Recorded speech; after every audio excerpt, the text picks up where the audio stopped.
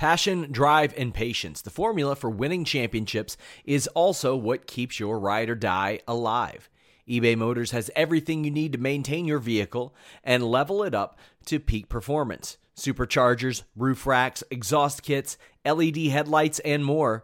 Whether you're into speed, power, or style, eBay Motors has you covered. With over 122 million parts for your number one ride or die, you'll always find exactly what you're looking for.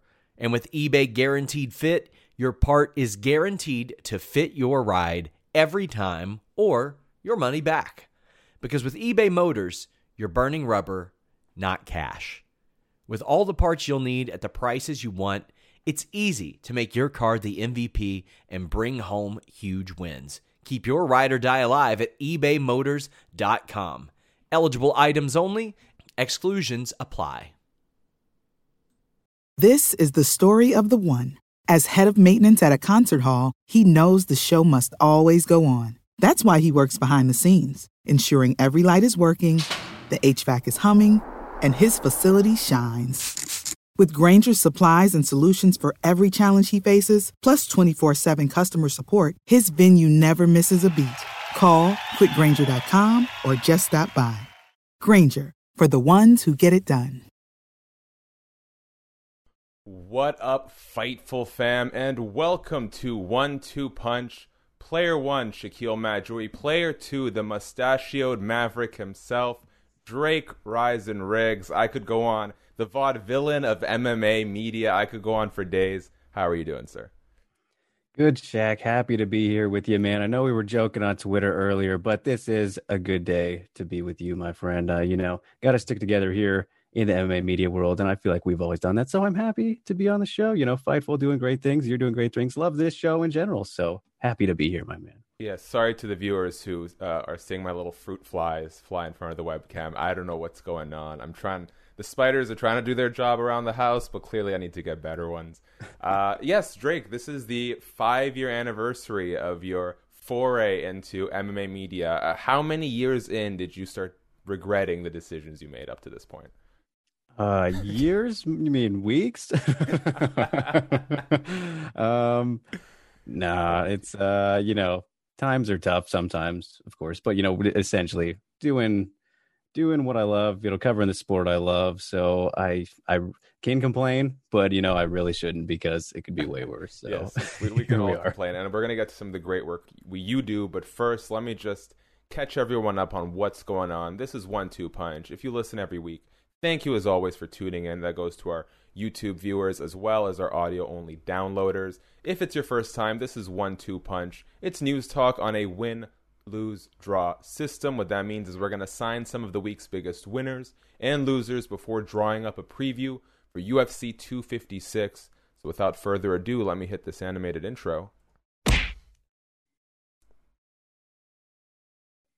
And there we go. Quick reminder, guys. Hit us up in the live chat. Leave a super chat donation. It's the best way you can help us grow. Leave one super chat donation. We'll get to all your questions, statements, whatever you got throughout the entirety of the program.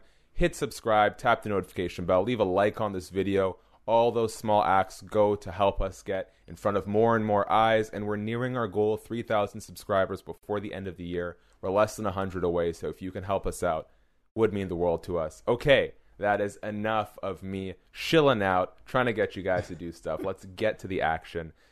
First up, let's start with our winners. Now, admittedly, this is a subject that I'm not the most qualified, but few are. John Nash is one of those good folks. UFC is currently in a class action lawsuit against fighters ranging from 2010 to 2017. It was announced yesterday that the fighters have received class action certification. And now about 1,200 fighters between 2010 and 2017 can get involved in this class action lawsuit against the UFC that's ranging from, I think, $800 million in damages to over $1 billion. We often talk in the MMA media about we kind of got lethargy when it comes to the possibility of fighters banding together, unionizing, doing anything to really improve the livelihood of fighters in the sport. How big of a win do you think it is that we now have a federal judge who is prepared to at least explore this issue further? I mean, it's a big step in the right direction, right? It's easy to feel more hopeful after something like this, but for me, it's like I don't know. I still need to see something like really happen, and of course, this, like I said, a good step in the right direction, but it's hard to imagine it ever, going through at this point to where maybe we do see a union or something that, really helps these fighters get what they deserve, which is more money than they're making. That's just a no-brainer at this point. So yeah, it's great, of course, and very happy to see that things are being taken more seriously. But I don't know. Well, I'm not sure if it'll lead to anything. I hope it does, but it's kind of like I need to see it to believe it that really real progress is being made. And I don't know if we're there yet. I mean, I'm totally not educated as well as I should be on this, like you were saying. But how do you feel about it?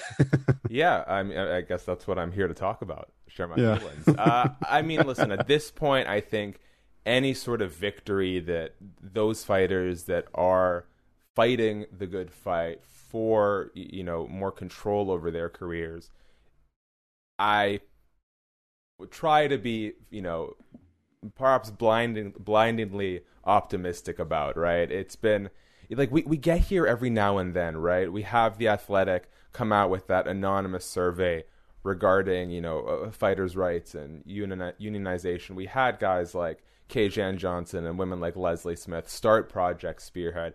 We've had the likes of John Fitch, Kung Lee, a bunch of whom who are involved in this particular lawsuit, pushing for things like the Ali Act in MMA.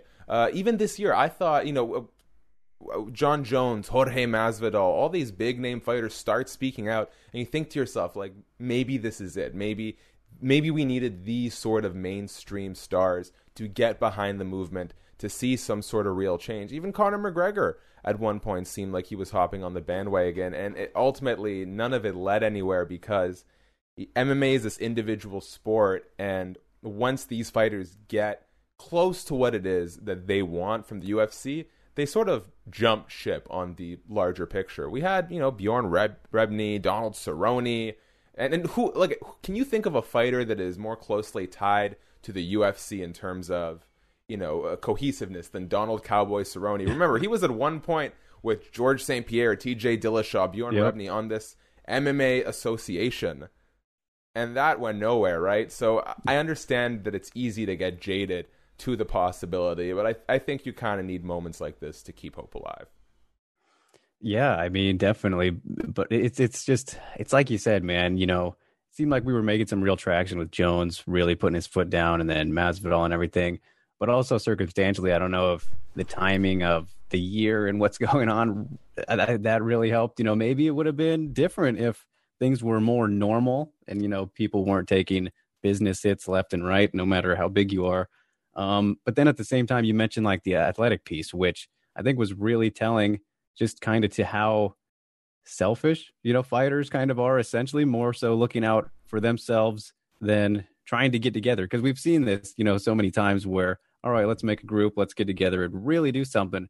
And it fizzles out for whatever reason, because if one person, they get a benefit in some way, like, all right, I'll take it. Sorry, guys. I don't want to burn my bridge. Even though I like this idea, I got to look out for myself a little bit more. So that's the thing, is like, I don't know how many people really care about it. And if you look at the athletic, thing, the survey that they did, it seemed like most of them are fine with trying to, figure things out all by themselves and just don't want to even take the risk, which is upsetting. But, I can understand it from a certain point, just because when you don't even have the option, to put things together, it's tricky. So hopefully things do improve here going forward. Yeah. And I guess the source of my optimism comes from the fact that, let's be honest, you've interviewed fighters, I've interviewed fighters. They are not the most organized people. They've got, a primary singular pursuit for the most part to be the best fighter they can be. And unfortunately, I think that is sometimes to the detriment of business savvy, consciousness of the value of certain media opportunities, all these things. But that's why some of them have managers to help them out in those regards. I'm hoping that something like a class action lawsuit is easy enough for them to get behind, where it's like, all I need to do is put my name behind this. And from that, hopefully they don't just get monetary compensation, but hopefully it starts opening the doors for wide sweeping changes in the sport that don't really require more than a thumbs up from them. I don't think they want to put in the legwork, but I'm glad there are some fighters who are, and hopefully it benefits the entire MMA community in the long run. Yeah, well, I mean, you just look at the people who are involved in like the lawsuit stuff right now, like Nate Quarry, Wakong Lee. There's probably somebody else that I'm forgetting that you mentioned there, but those are the two guys that come to mind, especially Nate Quarry, like retired guys, right? These are fighters who don't have an immediate impact to what they're fighting for. Like, imagine if it was, these Donald Cerrones or guys who are active still who were trying to do this. UFC would probably really make it a little bit difficult for them, and who knows, maybe even flat out cut them, like we saw with Leslie Smith, which was pretty much how that went down. Yeah. So these are guys who have really nothing to lose at this point, so it's great to see them fighting for it the way that they are. So yeah, I think that's a big part of it too, just considering the positions of these people. Let's move on to some of the cuts we've seen, and we're going to touch on these more so on the loser section this week because, like UFC President Dana White said, a whole lot of fighters are getting the boot toward, from now until the end of the year. And Dana White said that it's not malicious, it's not a business practice, it's just the end of the year. They've got an inflated, bloated roster, and this is what has to happen. And I believe him this time. We see these cuts, I think, just about every year. Keyword this time. And when you look at the roster, I think Luke Thomas made a really good point, which is there are more UFC fighters under the UFC banner than there are NBA players in the entire league. The UFC does not need this many fighters. I understand the cuts, and it's going to be, unfortunately, to the detriment of most. A Rachel Ostovich, who has a great social media following, so I'm hoping she can bounce back strong. But the Matt Wymans of the world, there's a lot of guys that are going to get cut and either retire, like we saw with Matt, or head down onto smaller regional promotions. But there are a few guys with enough star power to leverage this into something valuable still. So I guess this is sort of a trepidatious win. But what are your thoughts on Anthony Rumble Johnson heading to Bellator? We were primed for a UFC return that basically never happened, and now he signed a multi-fight deal with Scott Coker's promotion. Do you think this is ultimately a win for him?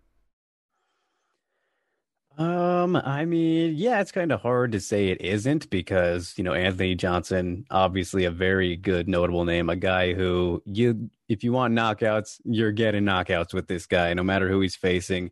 The problem for me would be like, if you just think about the division and he's fought, most of the guys, I mean, at least the ones that come immediately to mind, Ryan Bader, Phil Davis. He hasn't fought Corey Anderson. There are some fresh matchups, but he's fought some of these guys who are there now. But in terms of a name and bringing eyeballs in, I think he should still have some good pull. I mean, everyone remembers him for being this incredibly, arguably the biggest power puncher that we've ever seen, aside from Francis Ngannou, and he's lighter than Francis Ngannou, so he stands out a little bit more for that reason. Man, I wish we would have got to see that fight happen just from a power knockout standpoint and everything. But yeah, I think it's hard not to say it's a win, especially when we were expecting Rumble to come back to the UFC. Like that's kind of the big part. Is it looks like, oh wow, for some reason he wants to go there. Like especially when we hear it's a mutual agreement, whatever that means. Even though if we saw Aaron Bronstedter's interview with Dana, it was a little weird how he reacted to talking about Rumble. There might be a little bit more to that, but then Rumble, when he was talking about it last night, seemed totally fine and nice about things. Just Dana reacted a little bit weird, but just how it sounds, it seems like it works out for the best for Rumble, and like he wanted to go there more for whatever reasons. And when that is the case, yeah, he wanted you, so that's a win. And he adds to a division that Bellator continually tries to argue is better than the UFC's. So he helps that case for sure. And I like the make. I think Bellator could have still benefited from Anderson Silva being in that promotion, but I like the direction that Bellator's rosters are sort of shaping up to be. Obviously, you've got like the featherweights and the lightweights. They're very strong with young talent top to bottom. I feel like light heavyweight is starting to look kind of interesting. You have a a genuine modern day champion in Vadim Nemkov. You still have these sort of name value older guys like Ryan Bader, Anthony Johnson, who can still go in the, hopefully, we'll see what Rumble looks like in the mix. I like the direction that the bigger weight classes over in Bellator are taking. Ultimately, yeah, I feel like Rumble's probably going to get compensated well enough in Bellator. I don't know why negotiations with the UFC sort of fell apart, but I here's the thing. Rumble's been out of the game. He's not getting any younger, and although his best run was truly, truly impressive, a lot of his career wasn't, right? It took him a while to get to find his comfort zone at light heavyweight, to a slightly lesser extent heavyweight, but I don't know how long of a lifespan Anthony Rumble Johnson would have had in the UFC from 2021 onwards. I think in Bellator you might be able to get a little more out of him. Yeah, and I think especially if he wants to go to heavyweight too, like I think he would do fine probably in both divisions, but he's going to do more fine in Bellator's heavyweight division just because a lot of older guys, I mean, that's typical for heavyweight, but just a weaker division if we're being totally honest. And then as for, yeah, that's a good comparison though with the light heavyweight divisions because, you know, the UFC light heavyweight division is shaping up. It has gotten better over, you know, recent years. And at a point, it was really not good. It was probably the worst division in MMA, if we're being honest. But yeah, there's some really good guys in there now who could definitely give him some fits. And, you know, who knows how a Glover rematch even looks like? That guy maybe could beat him now, especially with all the time away that Johnson has had. But the thing is, too, like, he never really took that much damage. So I don't really have any reason to believe that he should not be able to last, you know, going forward for, you know, who knows, maybe 5 more years. I don't know if that's just what he would want to do out of interest wise and depending on how many people he fights and the freshness of matchups and all that. But yeah, I think he should be able to fight for a good while if that's what he wants to do, just all things considered.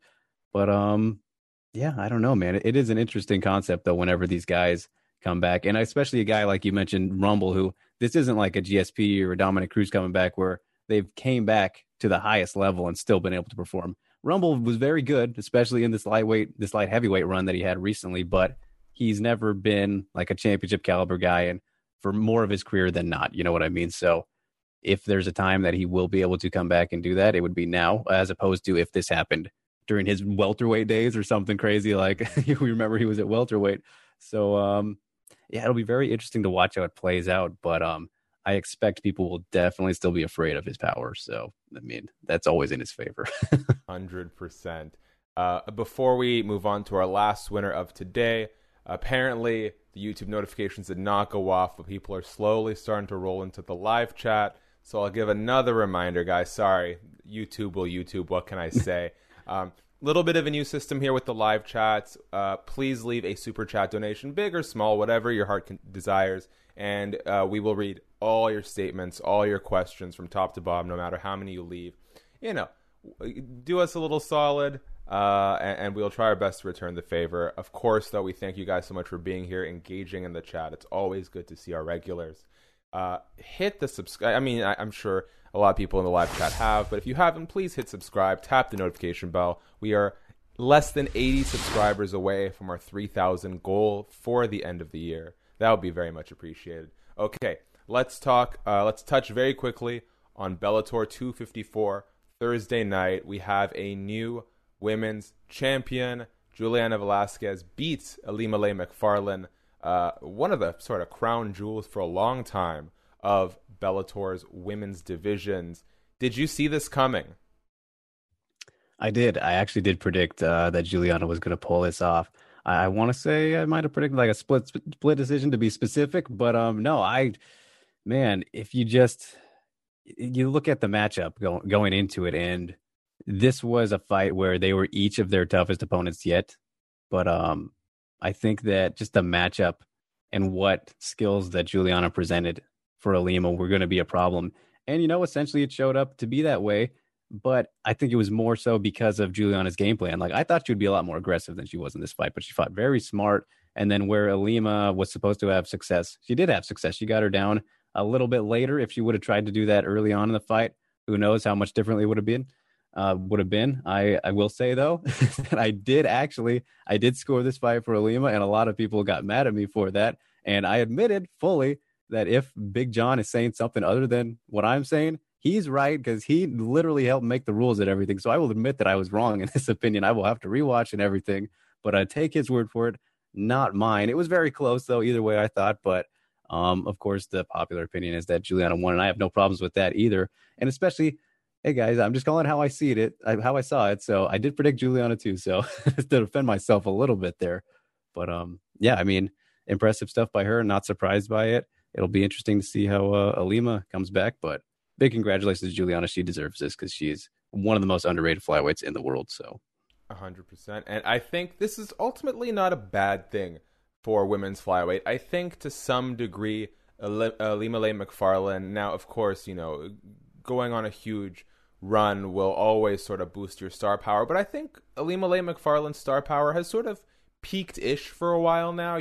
She's been the centerpiece of a division for a really long time, and I feel like it was about time for someone to really challenge her, to get another name into that division, because if Juliana Velasquez can now build a winning streak and a dominance as champion, you have two premier women's flyweights on your roster. You have Chris Cyborg.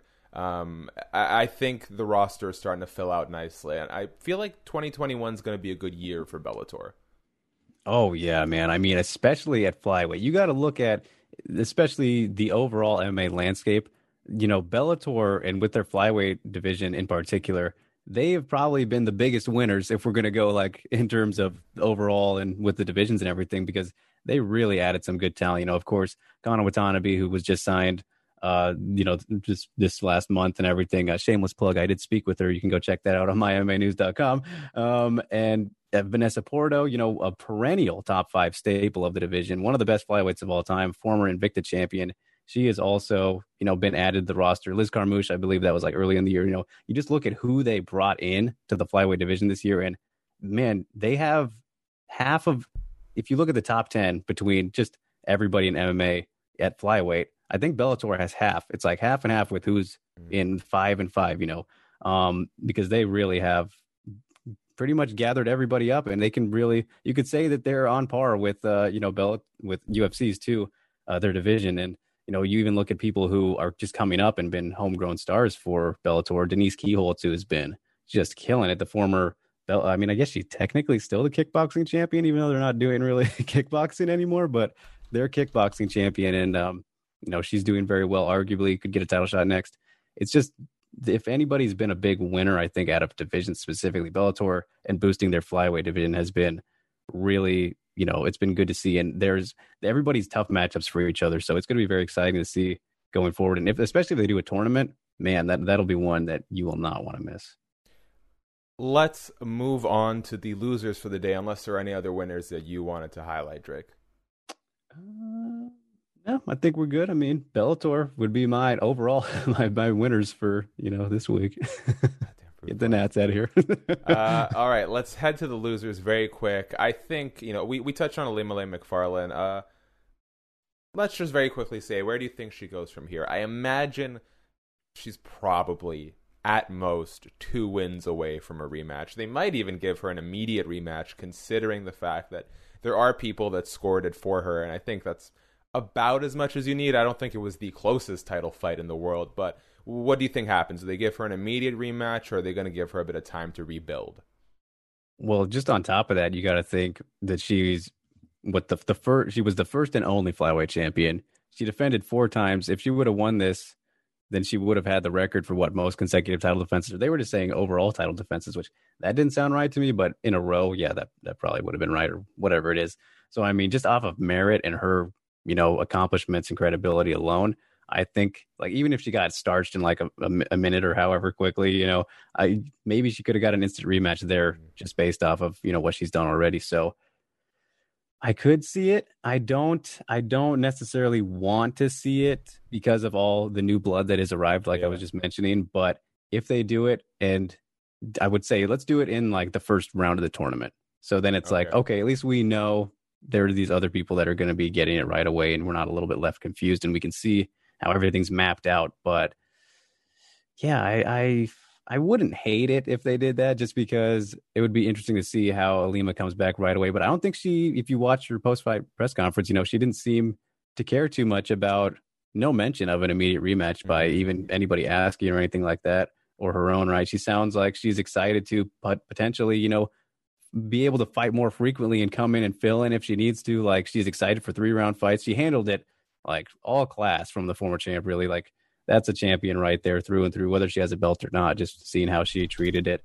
And of course she does have to recover a little bit now because of the broken nose and everything, as she was saying. But yeah, I don't know. It's hard to tell. I think we have to wait to see what they decide to do with tournaments and stuff. I think that would really give us a better idea. But are they? Did I miss something? Did they announce a women's flyweight Grand Prix? No, but Scott's saying that's probably, it'll be either them or, I don't know, he's saying bantamweight. That sounds like the two most likely, but they want to wait to finish out the featherweights, of course, which is still happening. Well, so I think if you're going to do a women's flyweight Grand Prix, I think it makes a lot of sense to put them on opposite ends of the bracket, because they are more or less they are your only two champions in that division's history. And so I think the nice thing about the Grand Prix system is, and I've always said this, especially when it comes to UFC and the way they market a very limited scope of fighters. It's like, when this is kind of a running joke now, but when the MMA Twitter community goes in on Zane Simon because Coach Kavanaugh decides to retweet him, like, we as the MMA media who have to watch every single event are not saying that a card is going to be bad because there aren't notable fighters on it. The issue is, take away the complete sport of it for a moment, because it's not the sports at its highest level when you don't have ranked fighters on there and title fights and valuable main events. But beyond that, look at it as a television entertainment product. What compulsion do I have? What's going to compel me to watch a card where I have no storylines, nothing beyond winners and losers to buy into? And the great thing about a Grand Prix is it structures the story on its own, right? This is what these two are fighting for. This is what's going to happen next. And I think if you're going to do that, put Velasquez, put McFarlane on opposite ends, and you can really build a good story. Because I think they'd obviously be your two favorites. And give Alima a cool redemption arc back to the title. Let Velasquez get a couple defenses under her belt so that we see her as a very real long-term champion. And I think you'd have a banger of a final if things pan out. No, yeah, that's absolutely perfect, actually. I mean, yeah, it totally sets itself up that way, especially when you have all these new people come into, which are like making more question marks for, all right, let's see how legit they are by being able to take out, either Juliana or Alima. So I think, yeah, that sets it up really well. And it's pretty much the same story as, the welterweights when we had Rory and Lima meet in the finals too. So since they've done that already with those guys, they should definitely do it again here. So we've seen that they would play with that. All right, let's touch very quickly on the UFC cuts. We do have to get to our UFC 256 preview. And for losers this week, I put all the fighters getting cut because it's a rough holiday season. I hope these guys are getting some sort of Christmas check. It's a little mini severance package on the way out. We saw Yoel Romero part ways with the UFC. I don't consider him a loser as much as I would a lot of the undercard guys getting cut, because Yoel has enough star power to leverage it into something interesting, whether that's a Bellator, a Ryzen, one championship, bare knuckle. Who knows what that's going to be? I'm sure you might have some sort of insight.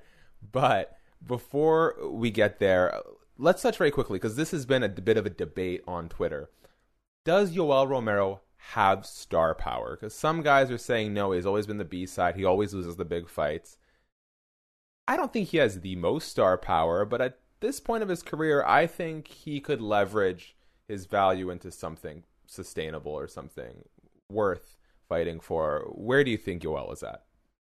Yeah, no, I agree with you. I don't think he's the biggest star or anything, but he's definitely a very notable name, a very, very notable name. I think a lot of people we'll know about him at this point, whether it's as the older Cuban guy who's still wrecking fools kind of thing for the casuals will remember and whatnot. But yeah, I think that in terms of, all the people getting cut, and who the biggest Say goodbye to your credit card rewards. Greedy corporate mega stores, led by Walmart and Target, are pushing for a law in Congress to take away your hard-earned cash back and travel points to line their pockets. The Durbin-Marshall credit card bill would enact harmful credit card routing mandates that would end credit card rewards as we know it. If you love your credit card rewards, tell your lawmakers, hands off my rewards. Tell them to oppose the Durbin-Marshall credit card bill. This is the story of the one. As a maintenance engineer, he hears things differently. To the untrained ear, everything on his shop floor might sound fine, but he can hear gears grinding or a belt slipping. So he steps in to fix the problem at hand before it gets out of hand. And he knows Grainger's got the right product he needs to get the job done, which is music to his ears. Call, click Grainger.com, or just stop by. Grainger, for the ones who get it done. loser is, you said maybe it's not him, but I feel like it is him simply because this narrative suddenly gets created right off of him leaving, that just because Dana says like, he's older now, everyone kind of runs with it. And it's like, oh yeah, he's kind of washed up now, when it's like, well, hold on. Look at these recent fights that he's been having. Like, the evidence isn't really there, but it's happened. I mean, MMA fans, the shortest term memories, maybe out of all sports fans, they forget, just to call it out, for the most part, forget, how things were. Just, the last fight with Adesanya wasn't great, of course, but it wasn't. I mean, it was both of them. It was both of their faults, right? But he didn't look terrible. It was just they didn't engage very much. But and some people think he won that fight. I actually scored that one for him too as well. But it's like I'm fine with how it played out. But yeah, now you look at it and it's like it's kind of the same with Silva too. Like I didn't get to see that Silva versus Hall fight yet in its entirety, but people thought that he was doing very well up until he got dropped. So. And then he leaves and Dana says everything afterwards. He's like, yeah, we shouldn't have made that. Just makes it sound like way worse than it is. And so everyone just kind of takes his word despite seeing it. And that's, if you want to talk about really bad cases of short-term memory when it just happened.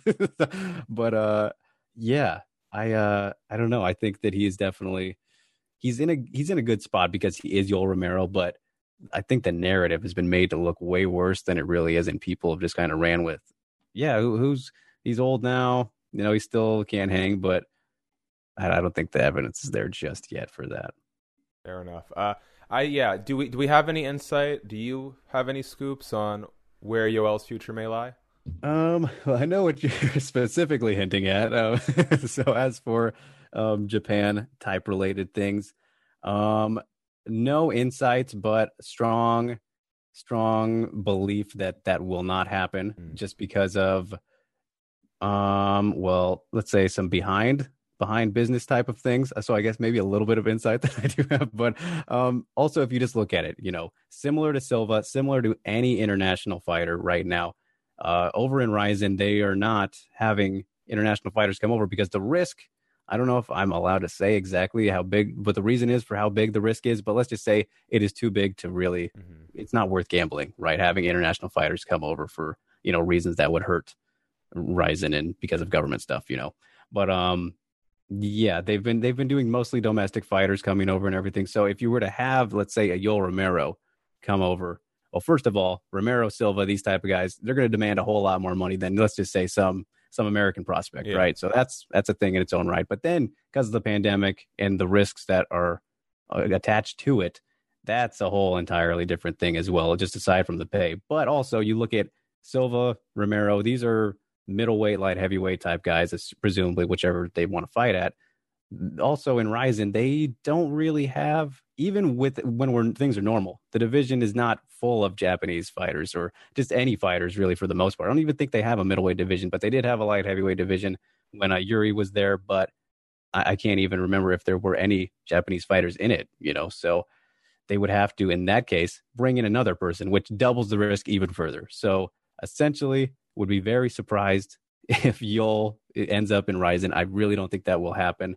That would be a big shock. But, the whole crazy Mega 2021 thing, which is supposed to be in February, but the whole Floyd stuff throws a wrench in that. That one is possible, but also who knows what's going on with it because of the Floyd stuff, like I said. So, well, speaking of the Floyd stuff.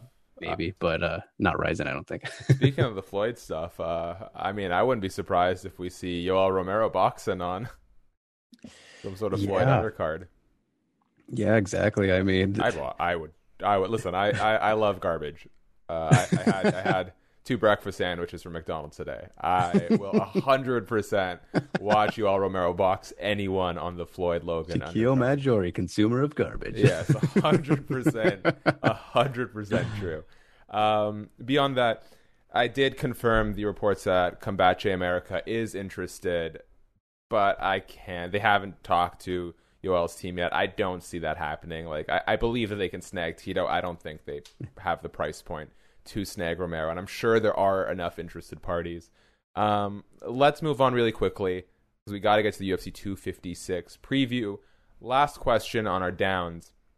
Like we said, a lot of fighters getting cut right now. We've seen Matt Wyman, Mark De La Rosa, Yoel Romero, Anthony Johnson to some degree, Rachel Ostovich. There's a bunch more that have been cut. There's a bunch more coming.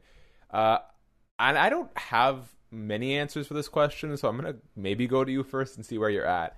Who do you think from now until December 31st will we see depart from the UFC? Are there any names that stick out? I mean, besides, like, ones that are obvious or ones that might be surprises, because I think that there's some obvious ones. Okay, well, I mean, let's start with the obvious ones. Well, I hate to bring this one up because really I have been a big supporter of hers since really since I discovered her on The Ultimate Fighter, and she really came to prominence. But Randa Marcos, who was on a 3-fight losing streak, the first losing streak of her UFC career, I think that one is kind of a no-brainer at this point. Unfortunately, because of just regardless of the cuts and everything, but in terms of big surprising guys. I kind of touched on this on some other videos I did recently, but I think we'll see people in the top 10 think similar to Jussier Formiga, right? Who is clearly still a top flyweight guy, but recently hasn't done that well. He lost 2 or 3 in a row, but he can still hang. I think it's fair to say. But then you look at his style and how many eyeballs he really brings in. Maybe not as much as somebody who's a little bit more exciting. So then it brings me to like somebody similar to, let's say, a Rafael Assunção, who I think could be in trouble. Who that guy, arguably one of the most underrated fighters of all time, I think, period, just across all of MMA. Look at what he's done. But he hasn't been super exciting, doesn't talk a lot of trash, doesn't really make too much noise. And now he's lost, 2 in a row, I think. At least the Sandhagen and Garbrandt losses are very fresh. Just despite still being a top 10 guy, he could be in trouble. People like that, I think, are who we could see. And I've seen some people throw out like, oh, Woodley's in trouble.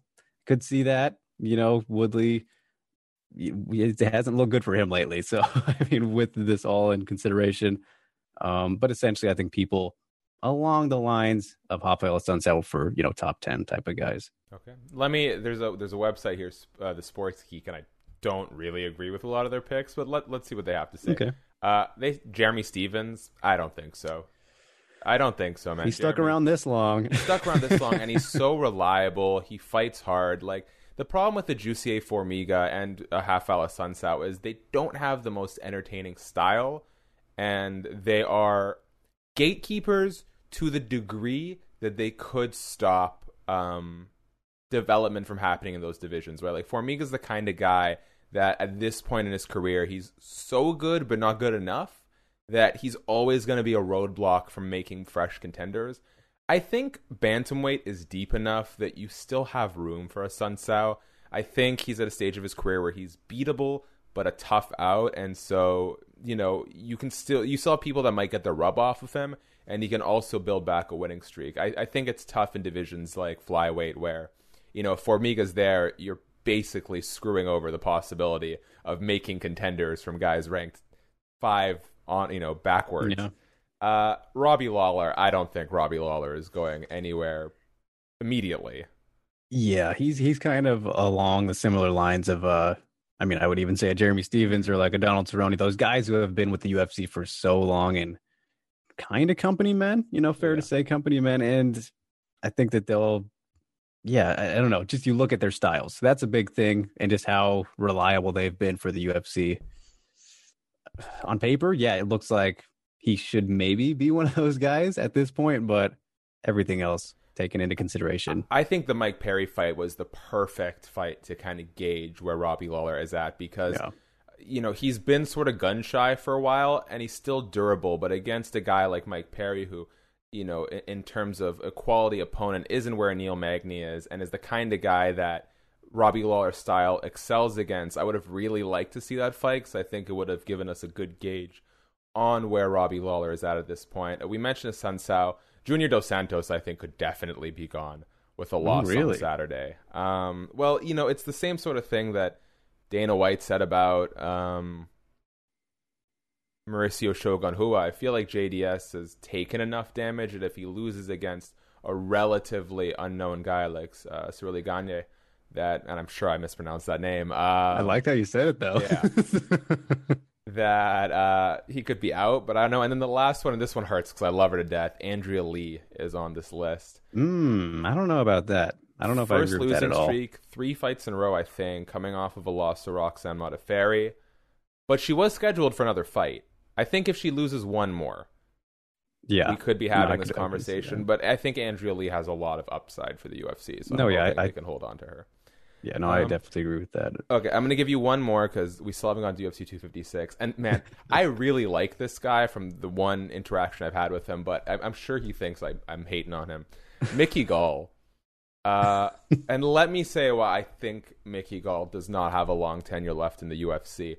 Not only is he on a really rough patch, his UFC record has not been stellar. Wins over CM Punk and Sage Northcutt come to mind, but he's hasn't really been he hasn't evolved the way I think he or the UFC would have liked. And I said this, I wrote an editorial, and that may be why he doesn't answer my texts anymore, but I wrote that, and it wasn't a very good editorial, but I said that, CM Punk was the worst thing that happened to Mickey Gall. And I think there's two primary takes you can take there. My stance is, when you get into the UFC, did he even have a pro fight before CM Punk? Like, he might have been, I thought he was 2-0 maybe? Yeah, that's not enough time for a UFC fighter, right? So he gets in there, he beats CM Punk, he beats Sage Northcutt in a really tough fight, and now you have this guy who's gotten all this momentum behind him off these two huge names, and you can't go backwards with him. Mm-hmm. You have to give him tough guys, because not only has he built the name value, but you're paying him. Mickey Gall is getting paid infinitely more than guys with 2-0 records are in MMA. And so you get stuck in this corner where he can't properly develop because he's getting thrown through the meat grinder, because everyone in the UFC is a tough out except CM Punk and James Toney. But, those are those are odd circumstances. So I don't know how long Mickey Gall is. I'm going to, for the UFC, I'm going to look at his record. But, man, Mickey Gall is really good, and I wish he had more. In hindsight, he made really good money, and if his primary concern is making good money for an MMA fighter, he's done so, and I tip my hat off to him. But if his goal is to be champion, to be the best mixed martial artist he can be, and I don't blame him, because you shoot your shot. You get into the UFC when you can get in the UFC. Those opportunities don't come often. But I think there's an argument to be made that getting into the UFC on a 2-0 record might have prevented him from truly being the guy he can be.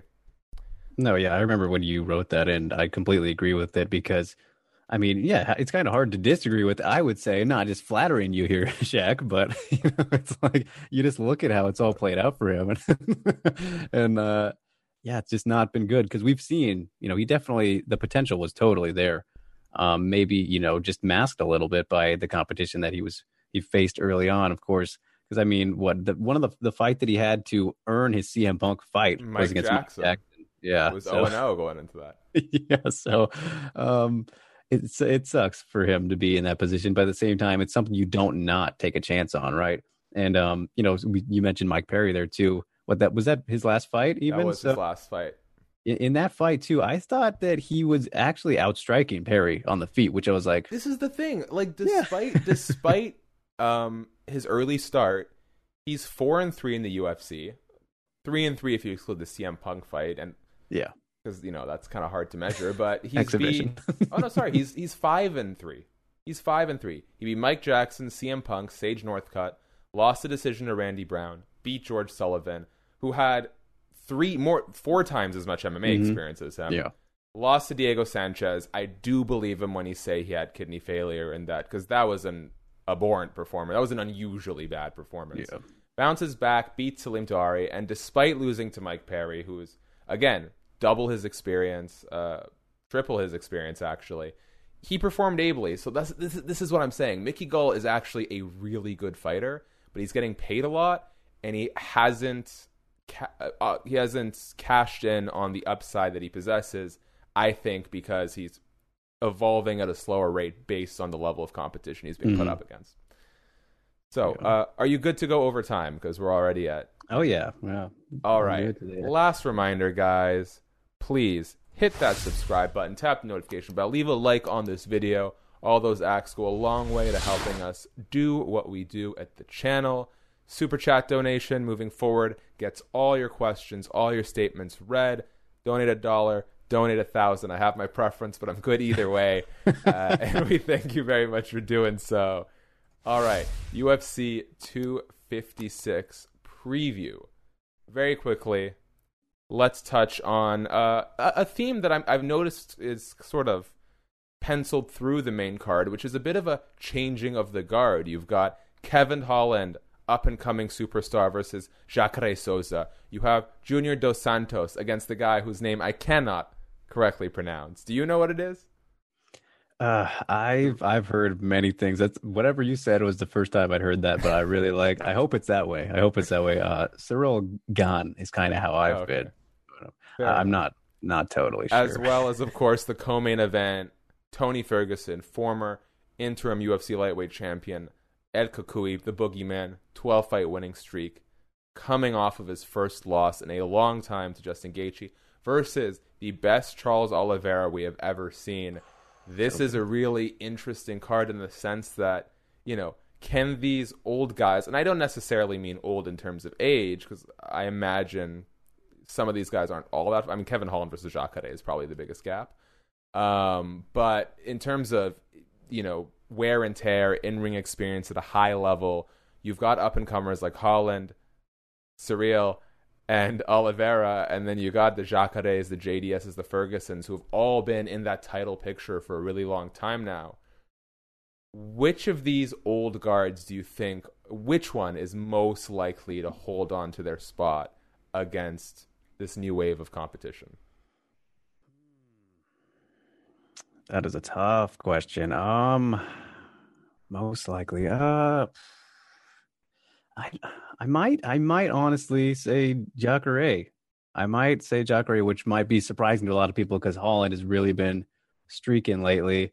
And then Jacare just, has slowed down, unfortunately, in recent years. But you look at, some of Holland's, rougher fights that he's had, his grappling has been a little bit in question, at least his defense. We've seen him on his back before against some guys. I believe he did fight Mearshart. That was one. The Thiago Santos fight, which that's Thiago Santos, but Thiago Santos not known for his grappling. I remember him on his back. Get him, man. Yeah, I threw the one shots. I could kill these fucking gnats. Need a better spider there. But yeah, I don't know. I just think that Jacare, it's always going to be the case with him if he can get a hold of. There we go. Got him. Let me see. Right there, right on the. Oh, yeah. There's another one in my eye. I'm so over this. Oh my god. I don't know where they're coming from either. Oh god. Okay, I'm sorry. Why is Jacare, in your words, going to wipe the floor with Kevin Holland? Derailed. Derailed by the gnats. Yeah, it's just the case with Jacare against mostly anybody. If he gets a hold of you, it's going to be a wrap. And even in that the Jan Blachowicz fight, which was horrible, by the way, Jacare versus Blachowicz, not much happened. A bigger guy that Jacare really couldn't get down, which was more impressive, I think, in Blachowicz's regard than for Jacare not being able to pull things off. But I think he can definitely get Holland down, and if he does, I would not be shocked at all if he finds a submission. But Yeah, I don't know. I was leaning a little bit towards JDS there at first, but Who knows with the his chin's heavyweights? fading. His chin's fading, I think. Yeah, I think that's a very fair assessment. I think Jacare, for however much he's slowed down, he's still very durable. It's not like he's getting knocked out from fight to fight. I just don't think he has quite the output that he used to in terms of being able to get people to the ground, sustain them. I don't know if that's age. I don't know if the rest of the divisions have maybe caught up in the grappling aspect a little bit. I mean, Jack Hermanson, who's a phenomenal grappler, let's not sell Jack Hermanson short, almost got him in the Joker team. Yeah. And then had like that weird like reverse guillotine, looked like a dragon sleeper or something. Tony Ferguson versus Charles, and I agree with you. I think Holland probably has the toughest out here. Very quickly on Tony Ferguson versus Charles Oliveira.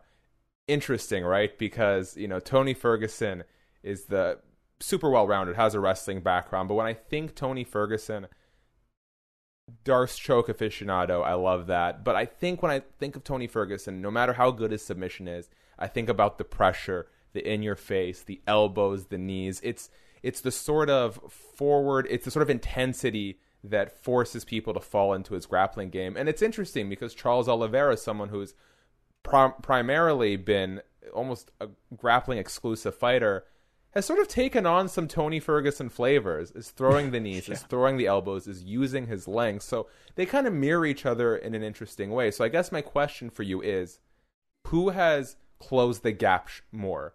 Is Charles Oliveira striking closer to Tony Ferguson's grappling than closer to Tony Ferguson's striking than Tony's grappling is to Charles's?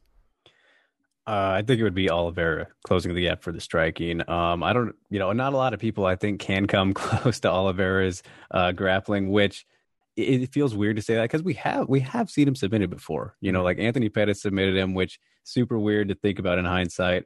I'm not sure if anyone else has submitted him actually, but off the top of my head, that's the first one that comes to mind. So I mean, I think Tony probably could catch him if we're just going to go based off of if Pettis could do it. I'm sure that Ferguson could do it as well. Just because of all the scrambles and ability that Tony has to catch things from anywhere pretty much. But so can Oliveira. So I'm very excited to see it hopefully hit the ground. But man, in terms of the striking, Oliveira has really just turned into something, man, with the combinations he's mixed in and the diversity in strikes. Like that Kevin Lee fight was just something to behold. Like just show how far he's come, because really this was the guy who got what was it against Cub Swanson? He got punched and then fell down like 3 seconds later. And then that 40-second fight against Max Holloway where he initially was believed to have torn his esophagus. Like just the weird moments that Oliveira's career has had, and now he is a legitimate title threat. This guy looks so good right now. I think that he can absolutely hang with Tony in the striking now, blow for blow, elbow for elbow, spinning back heel kick, whatever they're going to throw at each other. It just is a matter of, if Ferguson can outpressure him, because I think that in terms of the volume typically and the cardio, Tony is one of the hardest guys to beat in that area. So that's what Oliveira has to worry about. And I think that we could see him even counter that with going to his grappling, depending on how comfortable or uncomfortable he gets in the striking. But his striking has just come so far now that we've seen he doesn't even need to submit people anymore. So it's crazy how well-rounded he's become. Yeah, and I know a lot of the MMA media likes to stay impartial, and, I have no favorites in terms of, I've actually never talked to Tony or Charles, but I will say in terms of my MMA fandom, I would like to see Tony Ferguson get the win here, and it's strictly because I think Charles Oliveira, if nothing, has proven an ability to reinvent himself and improve, bounce back from losses. Perhaps better at anyone at this point. Like, it's crazy when you think about how many times we've looked at Charles Oliveira as a potential title contender, only for him to fall short and be written off, and then he keeps coming back, and he keeps getting better, and he's young enough, I think, to still make a run for the title down the line. Tony Ferguson, he took a lot of damage against Justin Gaethje. He takes a lot of damage in all of his fights, right? Anthony Pettis dropped him. Lando Venata almost got him out of there. So it's like, it's hard for me to imagine that Tony has a whole lot more left in terms of longevity in the sport. I would really like to see Tony Ferguson get the win because, especially if Khabib is not coming back, that division is wide open. His next fight, you imagine, would have to be against Dan Hooker, Michael Chandler, Conor McGregor. He's no more than 2 wins away from a title fight, I think, including this one. So he wins this one, depending on whether or not Khabib comes back. And if Khabib, here's the thing, if Tony wins and Khabib comes back, Khabib doesn't want to fight Conor. Khabib doesn't want to fight Dustin. Khabib's not going to fight Justin because he's beaten all of them. Mm-hmm. And if the UFC doesn't have something special lined up for him, we might get Khabib versus Tony. So I want to see Tony Ferguson get that or GSP. It's that or GSP at this point, right? So I want to see Tony get the win because I think this is kind of his last hurrah. He can do something great with it. But Charles Oliveira, without a doubt, is one of the guys, if not the guy of the future. Last thing, of course, the main event we got to touch on briefly. Deiveson Figueiredo, funny circumstance. When you think about it, he starts the year by missing weight for championship fights, and he ends the year making flyweight twice in 3 weeks. How much of a chance do you give Brandon Moreno in this fight after seeing what Deiveson did to Alex Perez?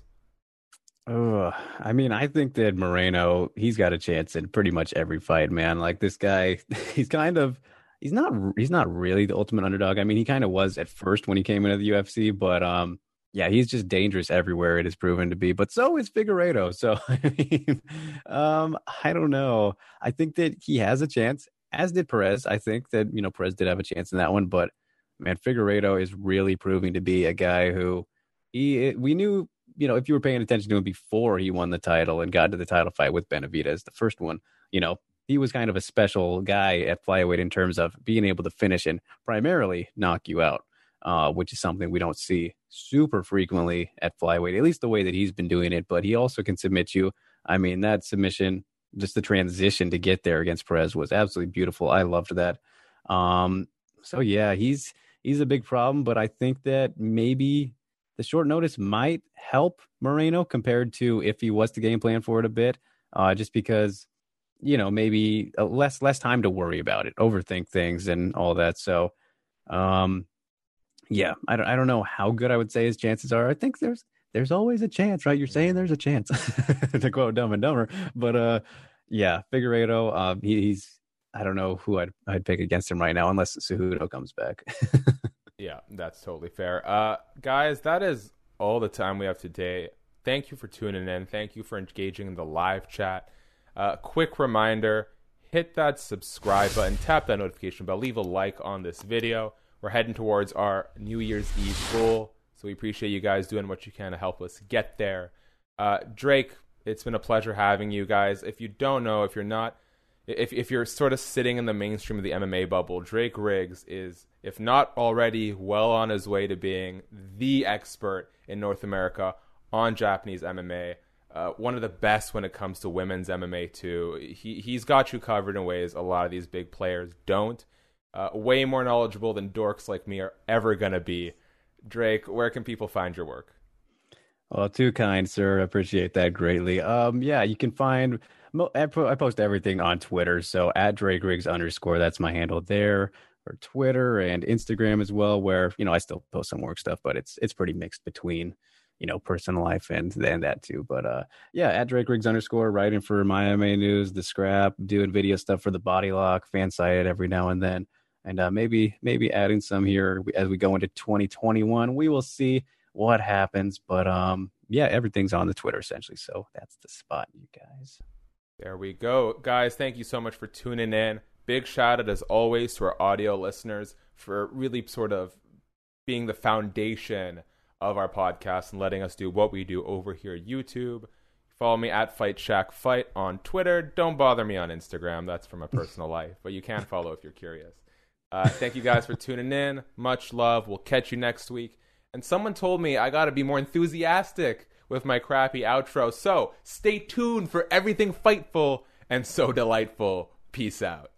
Say goodbye to your credit card rewards. Greedy corporate mega stores, led by Walmart and Target, are pushing for a law in Congress to take away your hard-earned cash back and travel points to line their pockets. The Durbin-Marshall credit card bill would enact harmful credit card routing mandates that would end credit card rewards as we know it. If you love your credit card rewards, tell your lawmakers, hands off my rewards. Tell them to oppose the Durbin-Marshall credit card bill. This is the story of the one. As head of maintenance at a concert hall, he knows the show must always go on. That's why he works behind the scenes, ensuring every light is working, the HVAC is humming, and his facility shines. With Grainger's supplies and solutions for every challenge he faces, plus 24/7 customer support, his venue never misses a beat. Call quickgrainger.com or just stop by. Grainger, for the ones who get it done.